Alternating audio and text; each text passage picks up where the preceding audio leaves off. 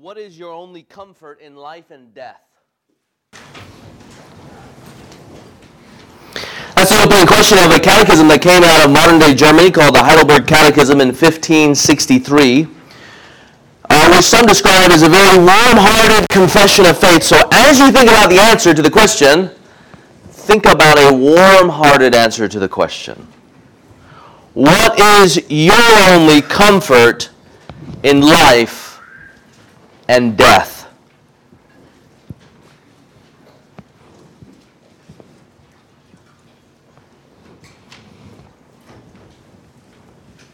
Here's their answer. That I am not my own, but belong body and soul in life and in death to my faithful Savior, Jesus Christ. He has fully paid for all my sins with His precious blood and has set me free from the tyranny of the devil. He also watches over me in such a way that not a hair can fall from my head without the will of my Father in heaven. In fact, all things must work together for my salvation. Because I belong to Him, Christ, by His Holy Spirit, assures me of eternal life and makes me wholeheartedly willing and ready from now on to live for Him. I wish we had time to unpack all of that, but if you were listening, hopefully you could tell that that is such a good answer, packed full, chock full of gospel truths that have instilled hope in all of God's people since Jesus Christ, since the Old Testament even though here it's packaged in 1563 here in the Heidelberg Catechism. These are the truths that have anchored the faith of all of God's people. And in our scripture passage today, in the book that we look at from 2 Timothy, we have Paul the Apostle writing to a younger pastor, Timothy, to instill hope and courage in Christ as he faces difficulty in his ministry. And in many ways, Paul reminds Timothy and us of those same biblical truths that we read about in the answer to question number 1 there of the Catechism. Christian, maybe you find yourself facing some difficulty, and in fact needing encouragement and hope to stand your ground, and then to press forward in Jesus Christ.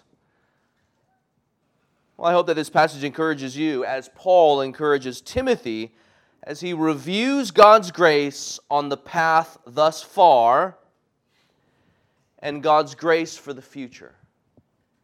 So if you're in need of encouragement here, look at the passage. As we look at the passage, we see Paul reminding Timothy, reviewing for Timothy, God's grace on the path thus far, and then God's grace for the future. Please turn to 2 Timothy, and we are in chapter 3. 2 Timothy, chapter 3. Timothy was experiencing some major trials, both internally from within the church, but then also externally from outside of the church. So we know what was going on externally. If you've been with us for 2 Timothy thus far, Paul was being persecuted. In fact, as he writes this letter, if you were to go home and read it this afternoon, you can see that he's actually writing as he is in chains for the gospel. He is imprisoned for the gospel.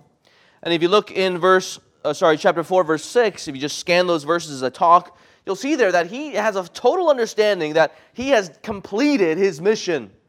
He writes there of the past tense, he has already run his race. He has finished it. And then now, speaking of this sacrificial offering, he says, I am already been poured out. I am being poured out as a drink offering. He wrote this letter under the reign of Nero, and Nero at the time was blaming a whole host of things on Christians. In the mid-60s AD, he was rounding up Christians, burning them alive, feeding them to wild animals.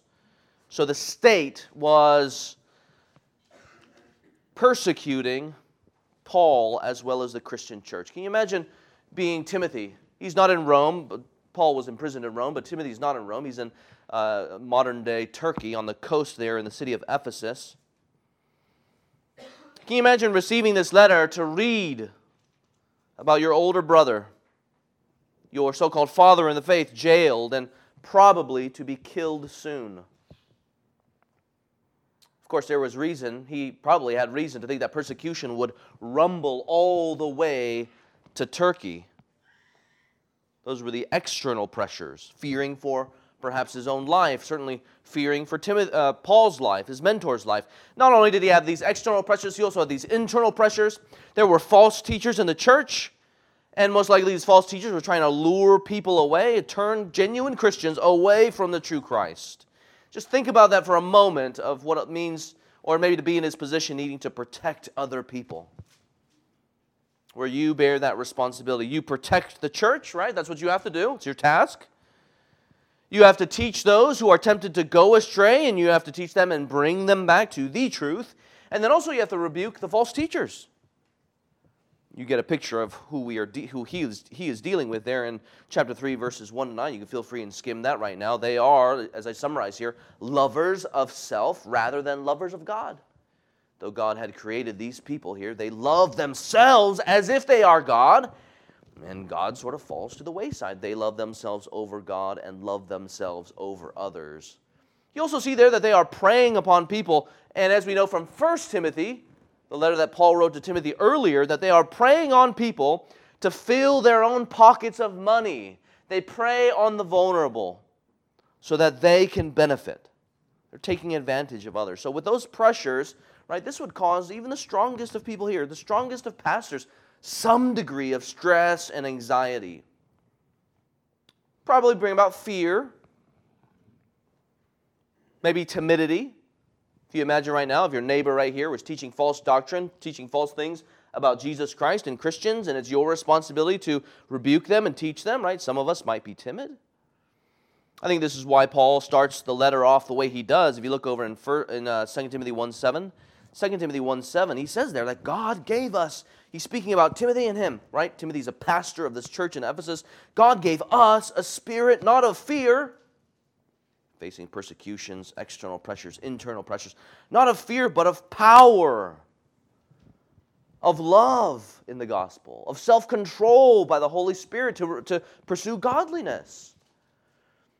Paul goes on to say, look, no matter what people might say about me, no matter if I'm jailed for the gospel, quote, look there in verse 8, chapter 1, verse 8, don't be ashamed of the gospel, nor of me, his prisoner.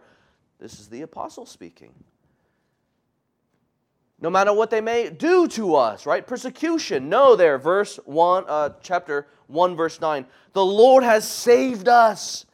He's called us to a holy calling, all by His grace and His eternal purposes in Jesus Christ. And then in 1:14, and then elsewhere in the book, he says, so therefore guard what has been entrusted to you. Fulfill your ministry. He says, they teach lies, but you rightly handle the word of truth.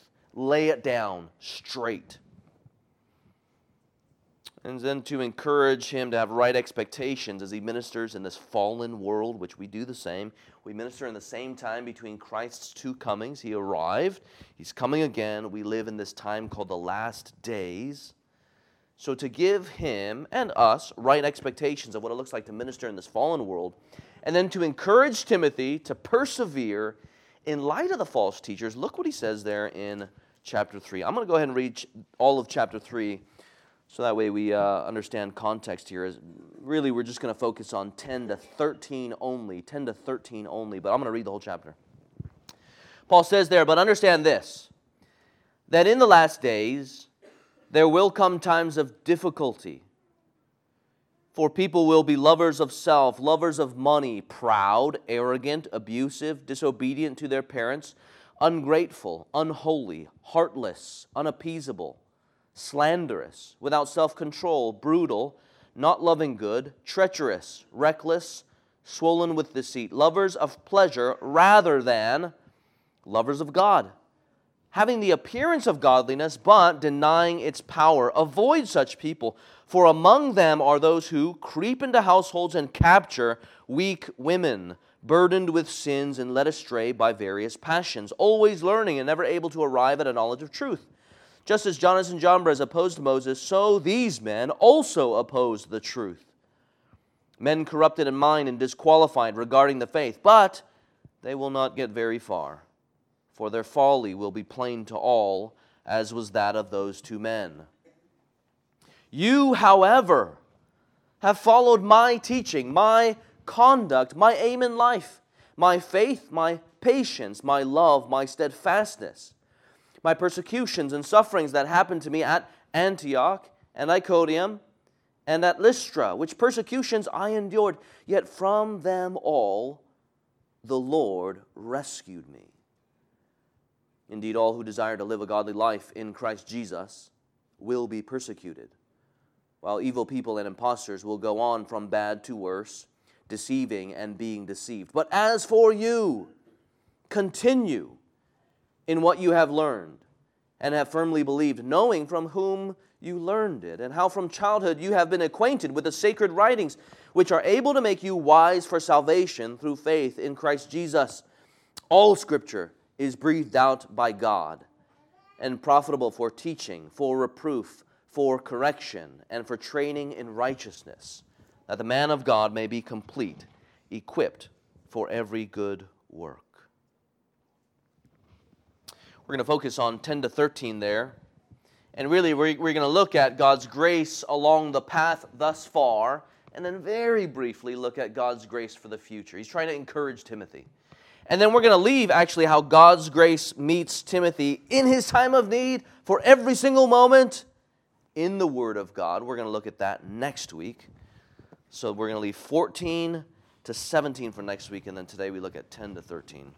Okay, so to lift Timothy's spirit, we see first that God's grace, or we're just going to walk along this path, right? And we see God's grace on the path thus far. And just this sermon, typically I have points. This one we're sort of going to walk through the passage and simply note God's grace on the path thus far.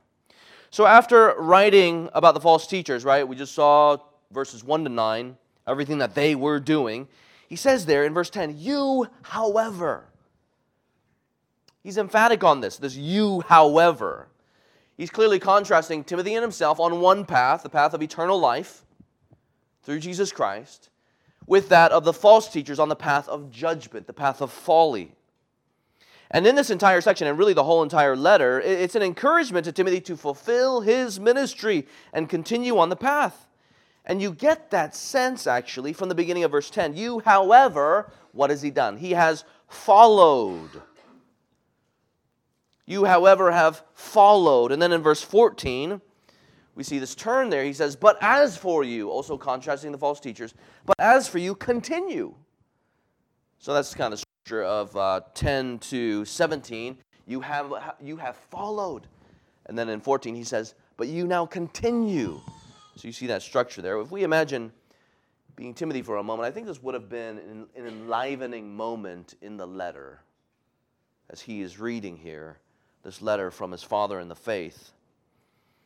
If there were false teachers in this church, and I had to battle, the elders had to battle against what they were doing, the difficulty that they were causing, worried about the sheep that they were preying on, right? We probably would be worried or discouraged, maybe angry even. Again, maybe a bit timid. But as Paul often does in this letter here, he shifts Timothy's focus away from what he cannot control, right? If there's a false teacher here, right, we couldn't physically put tape on the person's mouth and tell them to be quiet. You physically, could not do that. He couldn't stop the false teachers from teaching, let's say, at the marketplace as Christians were wandering around and buying goods, and maybe they had set up stalls and were evangelizing with their so-called good news. And there you know that some of your weaker sheep might fall prey to that, right? You can't actually control that. So he shifts his focus away from what he cannot control, that is the false teachers, and he puts Timothy's focus onto the one who is in control. The sovereign, loving God and His grace given to Timothy and Paul. Now, okay, you might look at the passage, you might think where exactly does he do that here? Well, here's what I'm thinking, right? Keep in mind that Paul is building on what he had already written before. He's building on what he had written before. He has already talked about, as we already mentioned, if you look back to 1:8, he's already talked about God's grace in salvation. And he's super determined that Paul would know this, right? Verse 8, therefore do not be ashamed, chapter 1, therefore do not be ashamed of the testimony about our Lord, nor of me his prisoner, but share in suffering for the gospel by the power of God, who saved us. He's talking about God's path, God's grace that had set him on the path to begin with. That had arrested him or stopped him in his tracks, so to speak, and put him on this other path. Not hostile to God anymore, but instead one who is an inheritor of eternal life. Where once he was spiritually dead, now he has been enlivened by the gospel and Christ's Spirit. We know too that Paul wants him to recall his salvation, as he speaks about, let's say, the faith that, look at verse 5 in chapter 1. I am reminded of your sincere faith, a faith that dwelt first in your grandmother Lois, and then your mother Eunice, and now I am sure dwells in you as well, right? I think that's meant for him to recall everything that's gone on, to bring him to the place where he's at this particular moment. Not only that, though, but turn over to chapter 3. You see there in verse 14, he says, "But as for you, continue in what you have learned and firmly believed," right? Well, okay, where did he learn this thing? When did he firmly believe these things? "Knowing from whom you learned it." And how? From childhood. Even from back then. Even from childhood, you have been acquainted with the sacred writings, which are able to make you wise for salvation through faith in Christ Jesus. So there you see God's grace on the path, right? As Christ lifted him up and saved him. God's grace in salvation. That's certainly evidence of God's grace on the path thus far. Here's another one. Another evidence here. God's grace not only in the present in saving Timothy, but then in giving him a holy calling. Not only does God save him in chapter 1, verse 8, as Paul speaks about there, he has, quote, called us to a holy calling. He has called us. He has given Timothy, given Paul a holy calling to labor for the gospel. He's helping him, right? If you're Timothy, right? He's helping him remember, I remember when I was called to the ministry. I remember that. We're going to talk about when exactly that happens. He's helping him to think about when Timothy first linked arms with Paul, the apostle of Jesus, and then when he went on to go on his missionary journeys to help preach the gospel and plant some churches. So that's another one, right? So you got God's grace and salvation. You got this holy calling. And then you also have God's grace to fulfill the ministry. God's grace to fulfill the ministry. As he is to fulfill his mission like a good soldier of Jesus Christ, he is to depend on the strength of Christ. Chapter 2, verse 1. Can you imagine reading that, let's say? Like, be strengthened in the grace that is in Christ Jesus as you are facing that difficulty. Same with us all, right? We all have various tasks and responsibilities that God has given us that he wants us to fulfill. We don't need to be in the ministry to have tasks of God. Maybe you're facing some sort of difficulty. Well, similar to you, right? Be strengthened by the grace that is in Christ Jesus. Fulfill your ministries, he's saying. And you might be going through that difficulty thinking, man, this is a difficult position that I'm in. I know the difficulty that I've come from, but yet I'm supposed to fulfill my ministry relying on God's grace to be strengthened by him. This is all God's grace thus far. All of that, all of this grace of God, I think, would have been called to mind in verse 10 when he says, but you, in contrast to them, have followed. You have followed my teaching, my conduct, my aim in life, my faith, my patience, my love, my steadfastness, my persecutions and sufferings. Now, some think that when Paul says things like, you have followed me, right? Maybe you're exploring Christianity. Some people think that he's talking about like this petty tribalism. As if, you got those guys over there teaching what they so happen to think or they created, and then you got this Christian guy over here talking about his own tribe, you followed me, blah, blah, blah. And really what's at stake is really just petty tribalism. This thing called Christianity, man-made religion. And so maybe you even go to think, Paul just wants to control his little minion, Timothy, because it's his turf. It's the Christian's turf. Well, friends, that's definitely not what's going on. Timothy had understood with the mind and embraced for himself Paul's teaching. That's actually what the word followed means. You're not talking about blind mimicking here, right? We're not talking about a blind following. The word in Greek means, or is attached to, or certainly includes, sort of embracing for yourself. It is understanding with the mind, embracing for himself, and it's that type of following. And you see this again there in verse 14. You see this again there in verse 14 once again. But as for you, continue in what you have learned. Not only did you learn it from Paul, grandmother, and mother, it's not just learning. What does he say? He is not only that, but he firmly believes it for himself. He learns it and firmly believes it. It's that kind of following that Paul says Timothy is doing. It's not just tribalism here. He's owning this thing for himself, this truth. This is a genuine believing, trusting, embracing of the Word of God as the Word of God. Not some sort of man-made stuff, as we see soon. We see in this passage here, we read already that all Scripture, in verse 16, is breathed out by God.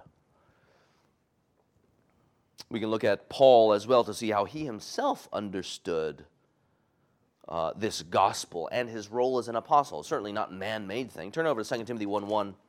Here we're just looking to see, okay, is this tribalism? Who is this Paul guy? How does he understand himself? How does the rest of the Bible speak of him, right? In 2 Timothy 1:1, right, we read here that he is Paul, an apostle of Christ Jesus.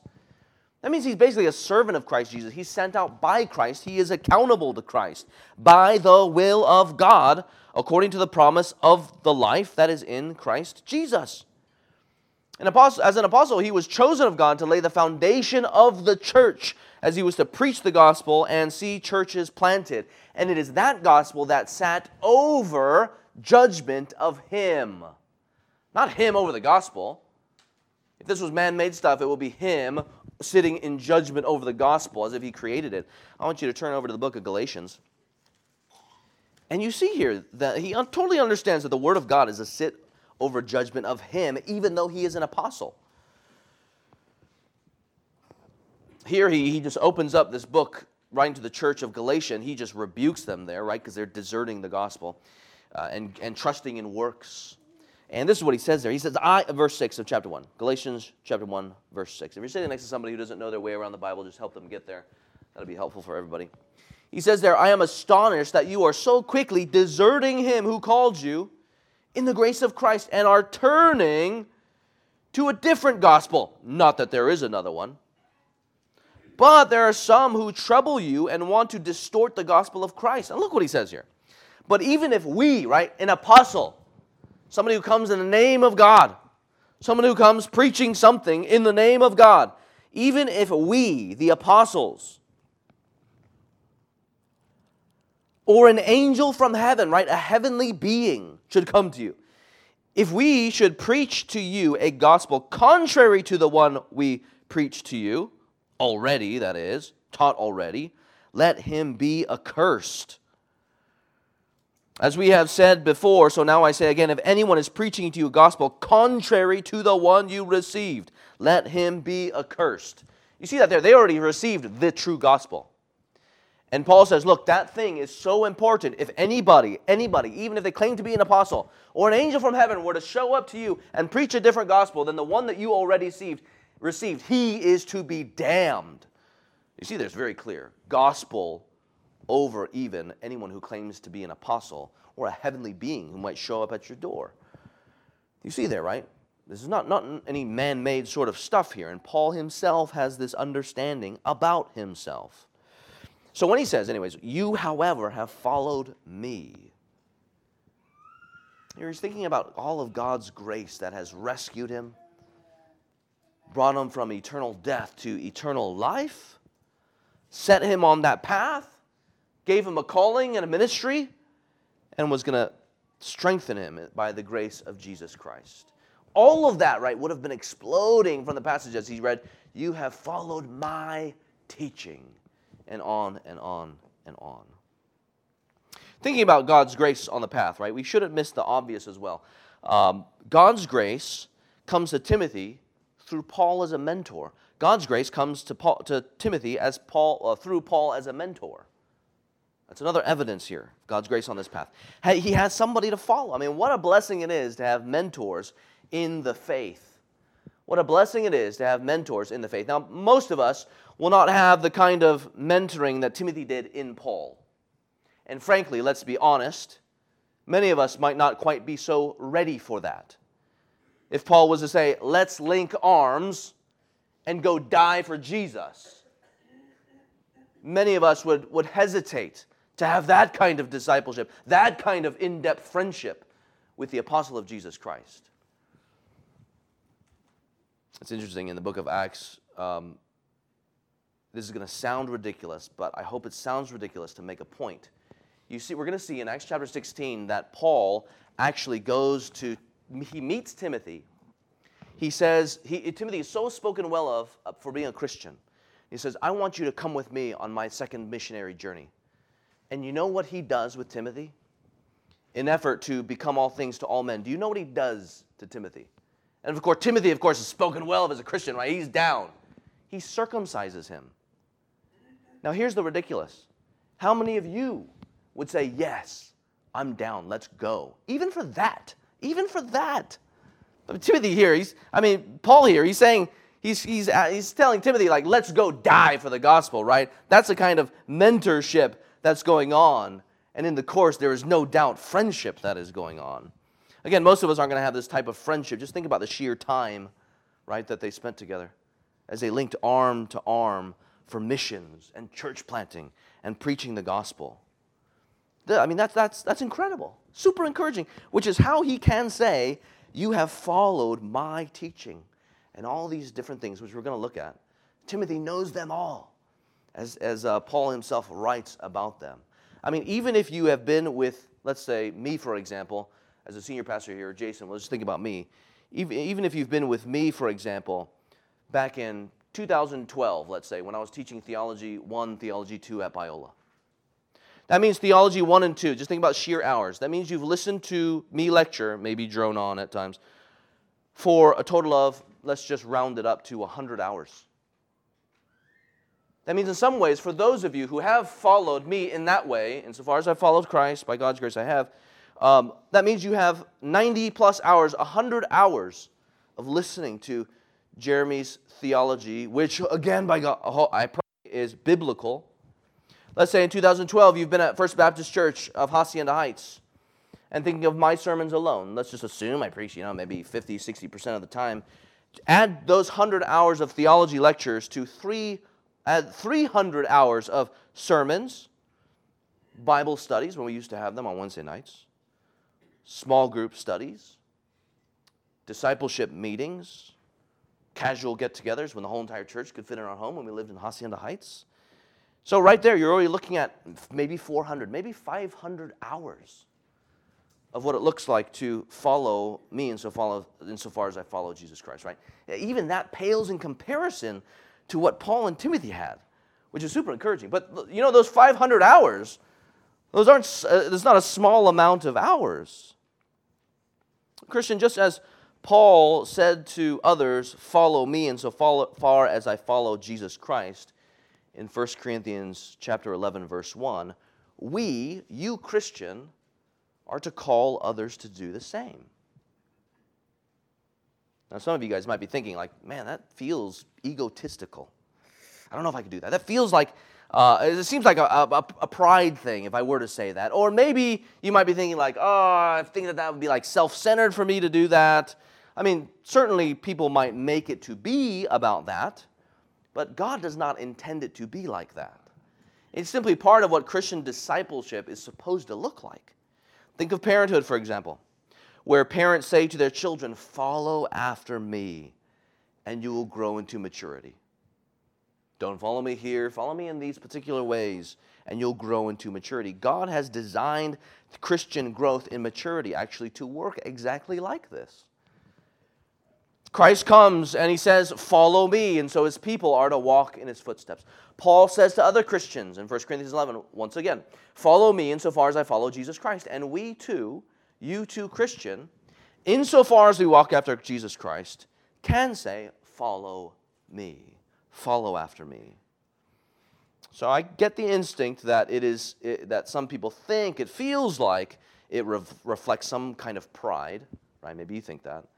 But you realize that asking someone to follow you does not need to be a pride thing. If we understand that we are who we are by the grace of God, then asking someone to follow us, insofar as we follow Jesus, actually acknowledges the grace of God. Do you understand that? If you're headed this direction in your hostility towards God, towards hell, God has not changed us, and He's made us and sanctified us in all these different ways, right? We could turn up to people and say, look, follow me insofar as I follow Jesus Christ, because you know what? I wasn't like that before. I'm not like that. I was not like that before. But by God's grace, He has made me this way now. I learned a whole lot about what it looks like to follow Jesus from other people, about what it looks like to love other people, because I'm stinking selfish. I learned what it looks like to be a steward of God's resources and the money He has given me, because I blew a whole bunch earlier when I didn't know about God. I've learned a whole lot about what it looks like to love holiness and to walk in holiness, because I was ungodly. I didn't care about my kids before, or I didn't care about my wife before, but after being a Christian, after following Jesus' love, who loves His church like a husband to a bride, the perfect husband, I know about godly husbanding a little bit more, and godly parenting a little bit more. Think about evangelism. Think about how to work hard and not be lazy. Think about how to battle lust, how to battle anger, how to battle materialism. And so as we learn about all of these things, having become Christians and having God change us by His Spirit, we can legitimately say, with no pride at all, follow me insofar as you see what is biblical. Take what you think is helpful and leave what you don't. There have been times, even right now, we have somebody living with us, a Christian member of the church. We've done this in the past as well for a number of years. We invite people to live with us. And insofar as I remember, everybody who's lived with us, we sit down with them at some point in time and say, look, we want you to live with us. This is the reason why. And you're going to see a whole lot of things. We're not perfect people. We're still sinners. Christians saved by God's grace. I want you, though, to take what you think is helpful and leave what you think is not. Basically, take what you think is biblical and leave what you think is not helpful and maybe even sinful. And that's really kind of what all Christians should be doing. So, Christian, let me ask you. Have you taken the initiative to invite others to follow you? Just as Paul does here. You have followed me. I hope you take the initiative to invite others to follow you, insofar as you follow Jesus Christ. As D.A. Carson puts it straightforwardly, it is biblical. It is biblical to say to another Christian, if you want to know what it's like to be a Christian, watch me. I was meeting up with me, Caesar, and Jay were hanging out this last week, and we were seeking to do somebody spiritual good. There's a guy who's exploring Christianity, and one reason why I wanted to introduce this man to Jay and Caesar is because they're both real estate agents, and this guy's a real estate agent, and I know both of Caesar and Jay's stories as they were not Christians, then became Christians, and all the stuff that they learned about, and how that affected their lives, and I wanted this guy to hear it from them about how God changed them. So he knows a little bit more of what it looks like to be a Christian doing these types of things in the world. And so after the meeting, I thought it was a super encouraging meeting. He did too. He gets back and says, man, it was a super encouraging time. Those guys are inspirational, he said. And he was genuinely helped because he's coming to understand more of what it looks like for those Christians over there who go to First Baptist Church to follow Jesus Christ, even as they handle their own business, etc., etc. So, Christians, take the initiative. Ask others to follow you. If you are a Christian, and let's say you want to learn what it looks like to follow, to learn for yourself, then let me encourage you to get together with some older Christians. Get together with some older Christians and ask them about whatever it is that you feel like you need to know. Ask them about whatever it is that you feel like you need to know. But just go in with right expectations, right? Don't expect them necessarily to be like your best friends for life, your BFFL. Not everybody can be best friends with everybody. If you look at Jesus' life, right, he did not spend time equally with everyone, nor did he spend equal time with his disciples even. But he had chosen 3 to spend a special amount of time with. So just go in with right expectations, right? You're there to learn. You're there to ask them. You're there to receive an answer, to learn from them. And just say, hey, Yeah, you ask them, just simply teach me. And if there are a few of you out there, and you know that you're wrestling with that same sort of something, let's say it's like, how do you reach out to those who don't believe the gospel? How do you reach out to the ungodly, right? That's a situation that Timothy and Paul are wrestling with. How do you die well and things like this? Just say, hey, we all want to know about this particular thing. And then you invite that person together. Just get those people together. Invite some godly people over, the godly people that you trust. Feed them some food. Make them dinner so you're serving them as they serve you.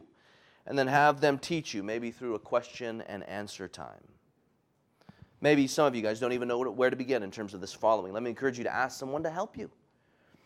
If you have a specific question or there's some specific issues that you might want to grow in, let me know, and then I can try and point you to somebody I can try and point you in a good direction. So this asking others to follow you in humility insofar as we follow after Jesus Christ, and then also with us seeking to follow others, this should be the normal practice of Christians. Seeking wisdom, feedback, teaching. It should also be a regular practice to just go encourage them, to live it out, and then come back, and then we'll fine-tune certain things as necessary. If you think about it, if you just look around here, we could have so many mentors if we have eyes to see them. We could have so many mentors if we had eyes to see them. We're all wrestling with so many different issues. We are following Jesus Christ in our struggle with materialism. We're trying to follow Jesus coming from a racist background. We're trying to follow Jesus as we struggle with bitterness and resentment, struggle to forgive others. We follow Jesus having struggled with substance abuse. We follow Jesus as we wrestle against pornography and lust.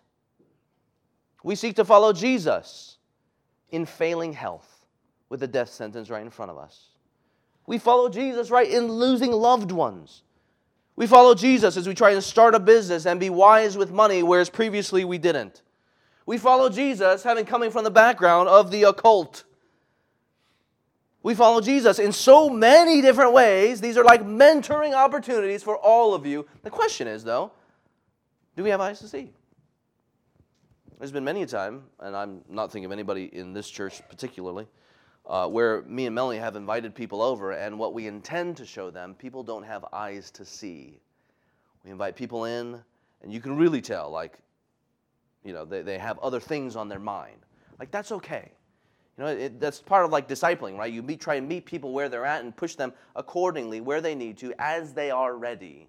And as they are ready, whether it be 1 year, 2 year, 3 year, 4 year, 5 year, then we continue to do that. We link arms and we move forward, following after, ultimately, Jesus Christ. So I definitely wanted to draw that out here. God's grace on the path is given to Timothy through Paul. As he says there really affectionately, I think you have followed my teaching, my conduct, my aim in life, my faith, my patience, my love, my steadfastness, my persecutions and sufferings. What do all these things mean? You see there, my teaching. We know that Paul dedicated himself to preaching Christ and Him crucified. 1 Corinthians chapter 2. We know that he preached Jesus, the fulfillment of all of God's promises from the Old Testament Scripture. Contrast that again to the false teachers, the lies that only brought about endless quarrels over things outside of the Word of God, things that don't matter, they're spending so much time on. Paul's like, I'm teaching Jesus and Him crucified. Timothy had come to believe and embrace this teaching once again for himself. In Acts chapter 13 and 14, Paul goes to Lystra, which is Timothy's hometown. And there he preaches. There Paul preaches the gospel. Now Timothy could have been present when Paul preached the gospel there. He maybe even came to faith through Paul's preaching. That's why Paul calls Timothy a son in the faith in his letters. Timothy had embraced it for himself. That is the gospel.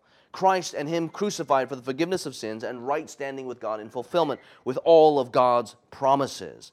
And then, of course, as belief informs behavior, Paul then goes on, what else did Timothy follow or embrace for himself, know for himself? That is my conduct. That is his entire way of life. And then my aim in life. Timothy followed my aim in life. Think of Paul's aim in life as he went on his missionary journeys.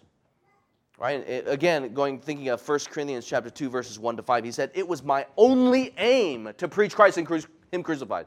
Here's the substance, Christ and Him crucified. What's his aim? My purpose is to preach that and that alone. He says, you followed my faith, his believing and trusting in Christ, which of course involves his faithfulness to Christ, I think. You have his patience towards hard-to-love people. Think about these people here. Think about all of his missionary journeys and all the things that he suffered there. Not only that, though, but he goes on from patience to love. Love towards God and all of his created people. This love that compelled him to go to the nations with the gospel. He says, my steadfastness, right? His patient endurance in difficult circumstances. That's steadfastness. Different from patience. Steadfastness here refers to circumstances. Patient endurance in difficult circumstances. But look where the list ends up. My persecutions and sufferings. That's what he says that he followed there. It's crazy here that as Paul helps Timothy reflect on all that he has followed, he helps Timothy to follow in the moment. Because that's what Timothy's doing. He's following, right, in Paul's persecutions and sufferings. What's interesting here is that though Paul mentions persecutions and sufferings in general, he talks specifically about persecution that he experienced on his first missionary journey. And especially in the cities of Antioch, Iconium, and then Lystra. Remember, Timothy was from Lystra, and maybe Timothy had not only heard the gospel from Paul in Lystra, but saw Paul stoned in Lystra. This is in Acts chapter 14. You can read about it later. He's stoned in Lystra, then dragged out of the city and left for dead. Maybe Timothy even saw that with his own eyes. If Timothy was converted under Paul's preaching during his first visit, it means, you see what it means there? It means that Timothy's earliest memories as a Christian about what it means to be a Christian and a preacher and a minister of the gospel involves suffering. Just let that sink in, right? Let's say he's converted at Paul's preaching, which maybe he was. At the very least, he probably knew about it. He knows from the beginning that to walk after Jesus is to walk like Paul, which means suffering. And so on this path, Christ puts him on. It involves suffering from the beginning, at least in knowledge. And all as he goes through, it certainly involves suffering later on as he is here experiencing it. For Timothy, from the beginning of his Christian life, he's aware that following Christ involves suffering and that it is par for the course for the soldier who goes into battle for a crucified Savior. It's appropriate that Paul brings to mind his own sufferings that Timothy followed. Paul wanted Timothy to be all the more prepared for trials in the midst of them and then strengthened by the grace of Christ. Paul knew full well what had been the end of earthly scores, or the earthly end of scores of Christians. That is opposition, persecution, and death. It was Jesus' earthly end. And as Jesus taught, if people were to follow Jesus, it would be their end as well, generally speaking. Jesus said, if the world despises and even hates you, it is because they despised and hated me first. John 15:18. It is what Paul echoes in our passage. If you look there in verse 12. Look there in verse 12. 2 Timothy chapter 3, verse 12. He says there, indeed, all who desire to live a godly life in Christ Jesus will be persecuted. Now, friends, here, Paul is not stating that this is going to be the case one for one. Here he's laying down a general rule for Christians. Certainly there are many Christians who have not and will not experience physical persecution. But as a general rule, it has happened and is happening and will happen to be the case that those who desire to live godly lives after Jesus will be persecuted. Just as it was for Paul, so it is for many Christians today. Millions of Christians today live in these last days, you look there in verse 13, where evil people and impostors or swindlers and cheats, they go on from bad to worse. They're progressing. They go on from bad to worse. They are deceiving and being deceived. They deceive other people, freely prey on other people, take advantage of them, because they themselves have been deceived by the devil, as Paul had mentioned earlier. Friends, you realize that there are millions of Christians around the world today who are, in fact, oppressed by their governments and persecuted by others, which is why we seek, actually, to pray for the persecuted church in many of our Sunday morning services in the pastoral prayer. Timothy knew that following Jesus meant that many must bear a literal cross, as Jesus said. And Timothy himself, at least, saw this up close. Some may wonder, right, how did Timothy follow? What does it mean for Timothy to follow after Paul's persecutions and sufferings? Well, again, after going on his first missionary journey, after going to Antioch and then Iconium and Lystra, Paul then returns back to Lystra, right? He goes to those cities, goes on his missionary journey. He returns for his second journey in Acts 16. He goes back to Lystra, and there he meets Timothy. He actually meets Timothy for the very first time. And again, he's spoken so highly of as a disciple of Jesus Christ that Paul decides to bring Timothy along with him on the journey where at least Paul and another missionary named Silas experience mob violence, where they are beaten and imprisoned. Now, Scripture is absolutely clear. Timothy is on that journey. He is on the second missionary journey with Paul. But where Scripture is not so clear is to where Timothy is when Paul and Silas are being persecuted. It seems entirely reasonable to think that Timothy is at least present to see the bruises on Paul's body as he ministers to Paul upon his release from jail. And maybe he even experienced it firsthand. Regardless, he is close enough to have followed Paul in his persecutions and sufferings. If you're visiting with us today, this whole conversation, right, this whole suffering for Jesus thing, it might sound odd to some of you guys, some of us. Why would you want to choose to walk this path of suffering for your Christ? I get the instinct to ask that question, but let me ask you a question. What do you think is worth dying for? What do you think is worth dying for? I know most of us here are pretty young, relatively young, but at some point in time, you'll have to face your own declining body, let's say in middle age. Maybe some of you guys experience this much earlier than middle age, maybe even in your 20s, maybe even right now. And maybe, like some here, you've had to bury a loved one, maybe even recently. Maybe you've had to bury a loved one when you were younger, 10 years old, 11 years old. At some point in time, right, in facing these things, people not only ask the great question of, what should I live for, right? You think of the young buck, lots of energy, 18 years old. What is it that I should live for? And then after 20 years goes by, for many, you begin to experience some things, and then you ask a different question. What should I die for? Right, when you're young, you say, give me something to live for. And then when you're a little bit older, you start saying, give me something else to die for. We all live and die for something, right? You're going to live and die for your comfort, chasing or possessing millions. Rich people will tell you that money doesn't secure joy. Non-Christians will tell you that. You're going to live for pleasure in sex and drugs. I mean, just think about that for a moment there. After doing those things, are you actually satisfied? Or are you left actually wanting more? And then another one, to do it again, and then again, and then again. It doesn't leave you satisfied. It leaves you actually addicted. It leaves you forever unsatisfied, needing and requiring more.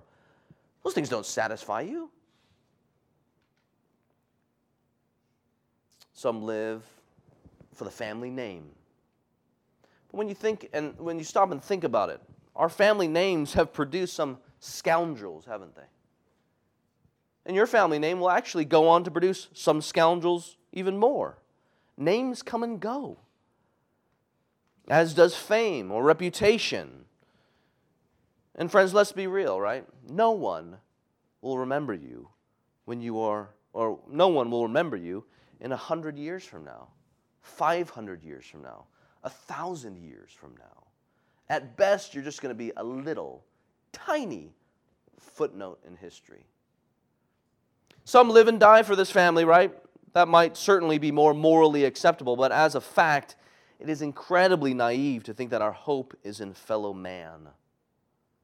Why would you want to follow other people in living for their families or their names or for pleasure and sex and drugs or for comfort or for power? For the Christian, for Paul and Timothy who suffer, right, they live and die for Jesus Christ and His gospel, the real Jesus who is so good to His people. For the real Jesus who came on a mission of love and grace to bring back sinners into fellowship with God the Creator. This is the message of the gospel. This is why it is good news. That though we had rebelled, Jesus gave Himself. God the Son, the eternal Son, gave Himself. He took on flesh, lived a perfect life, and died on the cross for sinners so that everybody would be forgiven of their sin if they would turn and believe. So He dies on the cross. He bears the wrath that His people deserved. He didn't sin, but He bore the sin and the wrath that we deserved. On the third day, He got up from the dead, showing that payment was made. And so all who believe can live for that Creator. And if you're visiting with us and know yourself not to be a Christian, that is your Creator. This is why they gladly, joyfully, willingly suffer for the gospel. It's for the good and real Jesus who is the Lord and Savior, right? Your millions and your Gucci suit is not going to help you when you are bones in the ground. In Christ and in Him alone there is salvation and there is rescue. You can know Christ, the Christ who is worth living and dying for, if you would turn from your sin and believe on Him. And friends, you will be saved and know eternal life. That's why he starts off the way he does. In the beginning, you look there. 1:1, Paul, an apostle of Christ Jesus. He's a messenger, the official messenger that carries the good news of Jesus by the will of God, that other people might be saved according to the promise of life. Eternal life in Jesus, forgiveness of sins, right standing with God, adoption into His family, reconciled with your Maker, the promise of life that is in Christ Jesus. This is the Christ that Paul and Timothy lived and died for. If you have any questions about this, please feel free to talk to me at the back of the door. I'd be happy to talk to you about the gospel of Jesus Christ and why it is a promise of life. With all this talk about persecution and suffering, the conversation, though, does not end there. The conversation does not end there, not for the Christian. As Paul goes on, he actually moves on to triumph. He moves on to triumph, rescue, and triumph. Here's another piece of evidence of God's grace on the path. That is rescue and triumph. Remember, Paul is encouraging Timothy and encouraging Timothy that in following me, you have followed Jesus. And though, yes, I certainly am persecuted, locked in jail, about to be killed, executed for the faith, though I have suffered and you yourself have followed, there will be rescue. You look what he says there in verse 11 of chapter 3. He's talking about his persecutions, my persecutions and sufferings that happened to me at Antioch, at Iconium, and at Lystra, which persecutions I endured. Yet from them all, the Lord rescued me. He's looking at his own path, and he's saying, yes, deliverance right there. And Timothy, there's deliverance for you. He's not just recounting facts here. He's enlivening Timothy's hope through personal testimony. I endured, but God rescued me. That's hope and confidence. Just as Jesus' followers follow in His footsteps of suffering, so we follow in His footsteps of triumph and resurrection after death. Certainly there's God's grace in saving and calling and strengthening for the ministry. Here Paul reminds him of God's grace in God's own faithfulness. What does it mean there? The Lord rescued me from them all. The Lord rescued me from them all. Given Paul was still alive, God had rescued him from his persecutors. Though beaten, though imprisoned, though stoned and left for dead, God kept him alive, right? So in a very real sense, very practical sense, God kept him alive. That's what he's saying. He's not at all saying that God would do that forever. But he is noting that is what God has done thus far. He's just stating simple fact. But friends, do not think that for God to be faithful means He'll keep you forever alive and that you will never die. or ever experienced suffering or persecution. Clearly, Paul actually suffered. You guys get that, right? Clearly, Paul actually suffered. Yet still, he is able to say, the Lord rescued me from them all. And even as he stares at a death sentence, he's still able to encourage Timothy, who follows him, the Lord rescued me. And the implication, of course, is that he is going to do it again. It's instructive for us, isn't it? It means we all can suffer and face persecution, and we can die, and God is still faithful. You know how we know that? Because the Lord's work to rescue His people continues even after death. This is where we not only have God's grace on the path thus far, but we have God's grace for the future. God's grace for the future. This is what he brings up there in 4:18. In 4:18. Right, he's sitting there. He's jailed. He's going to die. He knows that he's being poured out like a drink offering. He has run the race. He's finished the course. Look what he says there in 4:18. The Lord will rescue me from every evil deed and bring me safely into His heavenly kingdom. To Him be the glory forever and ever. It's the same root word there that he uses, at least in Greek. Same root word there, rescue. It's the same word that he speaks of in 3:11, the Lord rescued me. We as Christians do well to take note. We certainly don't preach a prosperity gospel here as if Jesus wants us to be healthy and wealthy in this life, and that's exactly what's going to happen if we have enough faith. That runs against Scripture. As we just read, everybody who desires to live a godly life will be persecuted. But some of us, guys, can embrace a soft prosperity gospel. Right? When things don't go our way, when we don't get the job we want, when we don't make the money we dream of, when we don't have the family that we prefer, or we don't have a family at all, we then judge God unfaithful. We know we've embraced some sort of soft prosperity gospel when, though we know in God's faithfulness and steadfast love, Yahweh's steadfast love, He sent His Son to take on flesh, to die on the cross for our sin, and to save us from eternal hell and judgment. And then He brings us into His family where we now know Him as God the Father, and no longer do we fear Him as God the Judge. We know His love. We know His forgiveness. We know His endless grace and mercy and access to His throne at any time we want. We know a little bit of His steadfast love, that it is so strong that even in death He says that nothing will separate us from the love of Jesus. And even after death, we know that when we are laying in that grave, He will rescue us and bring us into this heavenly kingdom. We know we've embraced the soft prosperity gospel when in light of all of those things, we judge God to be unfaithful because we don't drive a BMW. The Mercedes-Benz we've always dreamed of. The job we've always wanted. The family we have always desired. Friends, we do well to take our cues from Paul. Did you notice Paul's situation? He is in jail. He is going to die. He probably knows again that he's going to be executed. As he said, he's being poured a drink offering. But yet, in the midst of it all, what is his only hope in life and in death? It is the Lord. It's in who the Lord is and what He would do despite earthly circumstances that come in living in a sinful world. No matter what happens, he knows God will be faithful in His steadfast love. That's why Paul, who suffered horribly for the gospel, could still write with absolute confidence in 2 Corinthians chapter 4, verses 7 to 9, though we may be persecuted by the world, though we are persecuted, we are never forsaken. Why is that? Because even in suffering, and even in breathing our last and being laid in the ground, God never forsakes His people. But the same Spirit who raised Jesus from the dead will give life to our mortal bodies one day.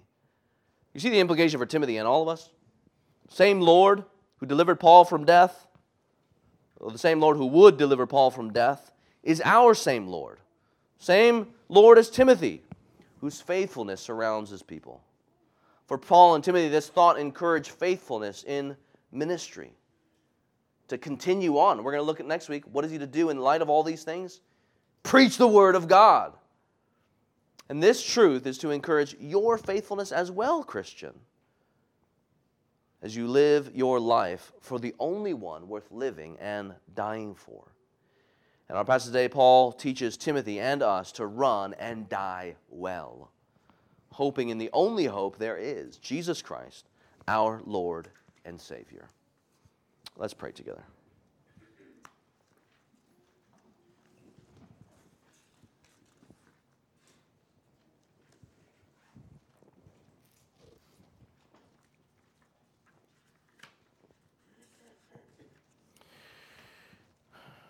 Our Father in heaven, Lord, what an encouragement it is to review your grace given to Timothy, and then also to think about your grace given to us as we run this race for you. God, just as there is grace to rescue us from hell and judgment and our own sin, and to bring us into the kingdom of your beloved Son from eternal death to eternal life, so, Lord, we know that there is grace to meet us even right now, to sustain us and to strengthen us as we walk after you. God, we pray, Lord, that whatever it is that we are facing, and Lord, you know that we face many difficulties in life, whether it be health, stresses over family or job, or all sorts of things, or relationships. Lord, we ask that we would run faithfully, that like good soldiers of Jesus Christ, we would give ourselves to the mission that you yourself have given to us, knowing, Lord, that you indeed are with us. Lord, we pray that you would embolden us and you would give us courage to do what we know we ought to do, the good works that you have laid out for us to do. Lord, we pray that we would joyfully do these things, trusting in you and in you alone. Prepare us for the work you have given us. And may we run this race with endurance, all by the Spirit of God and His power. In your name we pray. Amen.